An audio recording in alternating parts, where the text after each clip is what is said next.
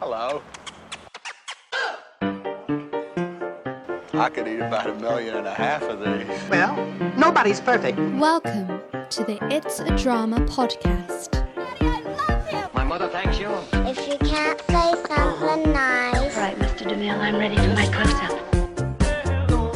Hello and welcome back to the In-Betweenie podcast. This is another short story. This one is based in New Zealand and it was something embarrassing that happened to us when we first arrived in New Zealand. So let's jump right in and I hope you enjoy it.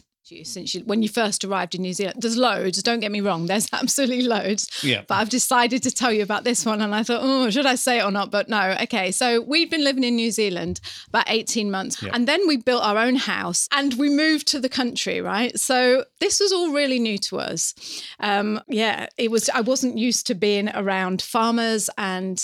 Yeah, it was real rural livings and we've got about 4 houses. There's about 6 or 7 farms around, or up and down the road. So every one of your neighbours really, give or take a few, are farmers, right? So I should have known this. But anyway, I didn't. So here I am. We've built this house and every Sunday I was out there planting my garden, making it all look pretty. We didn't have a dog then ourselves. We didn't buy our own dog until a year later.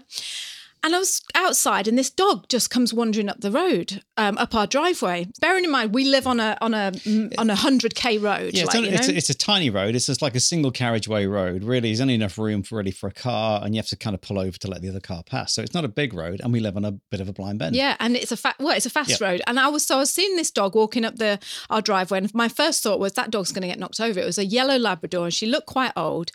And so I went inside and I said to Brad, there's a dog wandering around outside. He's like, oh, the owner will probably be walking up and down or in the fields. And also she didn't look like a farm dog. Like farm dogs are normally those black and white, sheepdog, not sheepdogs. Collie dog. That sits on the back of the quad. An English sheepdog, but not an old English sheepdog. Yeah. So she didn't look like a farm dog. She just looked like she was lost. Yeah. And rather than go and do the right thing, Liz, and go and drive around the farms and go, excuse me, is this your dog? She's in our garden. I thought, and I can't believe that I did it now. Well, you look back and you're like, oh, how embarrassing. But I phoned the council. As you do. Phone the dog As pound. British people do, hello. Yeah. First thing, let's phone the authorities. There's a bloody dog in my garden. Yeah.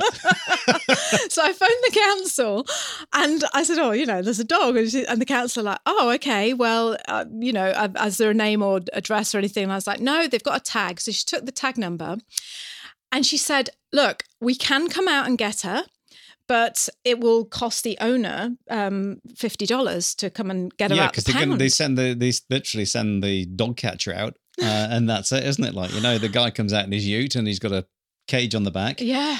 And he has a loop with a thing. But I thought that's what you were supposed to do. I thought, look, there's a dog walking around. It didn't click to me that it could be just a dog walking around. It was like, there's a dog. Typical Tony. Yeah, I know. And so out comes the dog catcher and gets the dog, this poor old lab, just like looking at it as if like, what's but you going don't know. on? You think like, oh, it's a farm dog. No, so she jumps in the back of the truck, of the farm, of the dog pound truck. The dog catcher.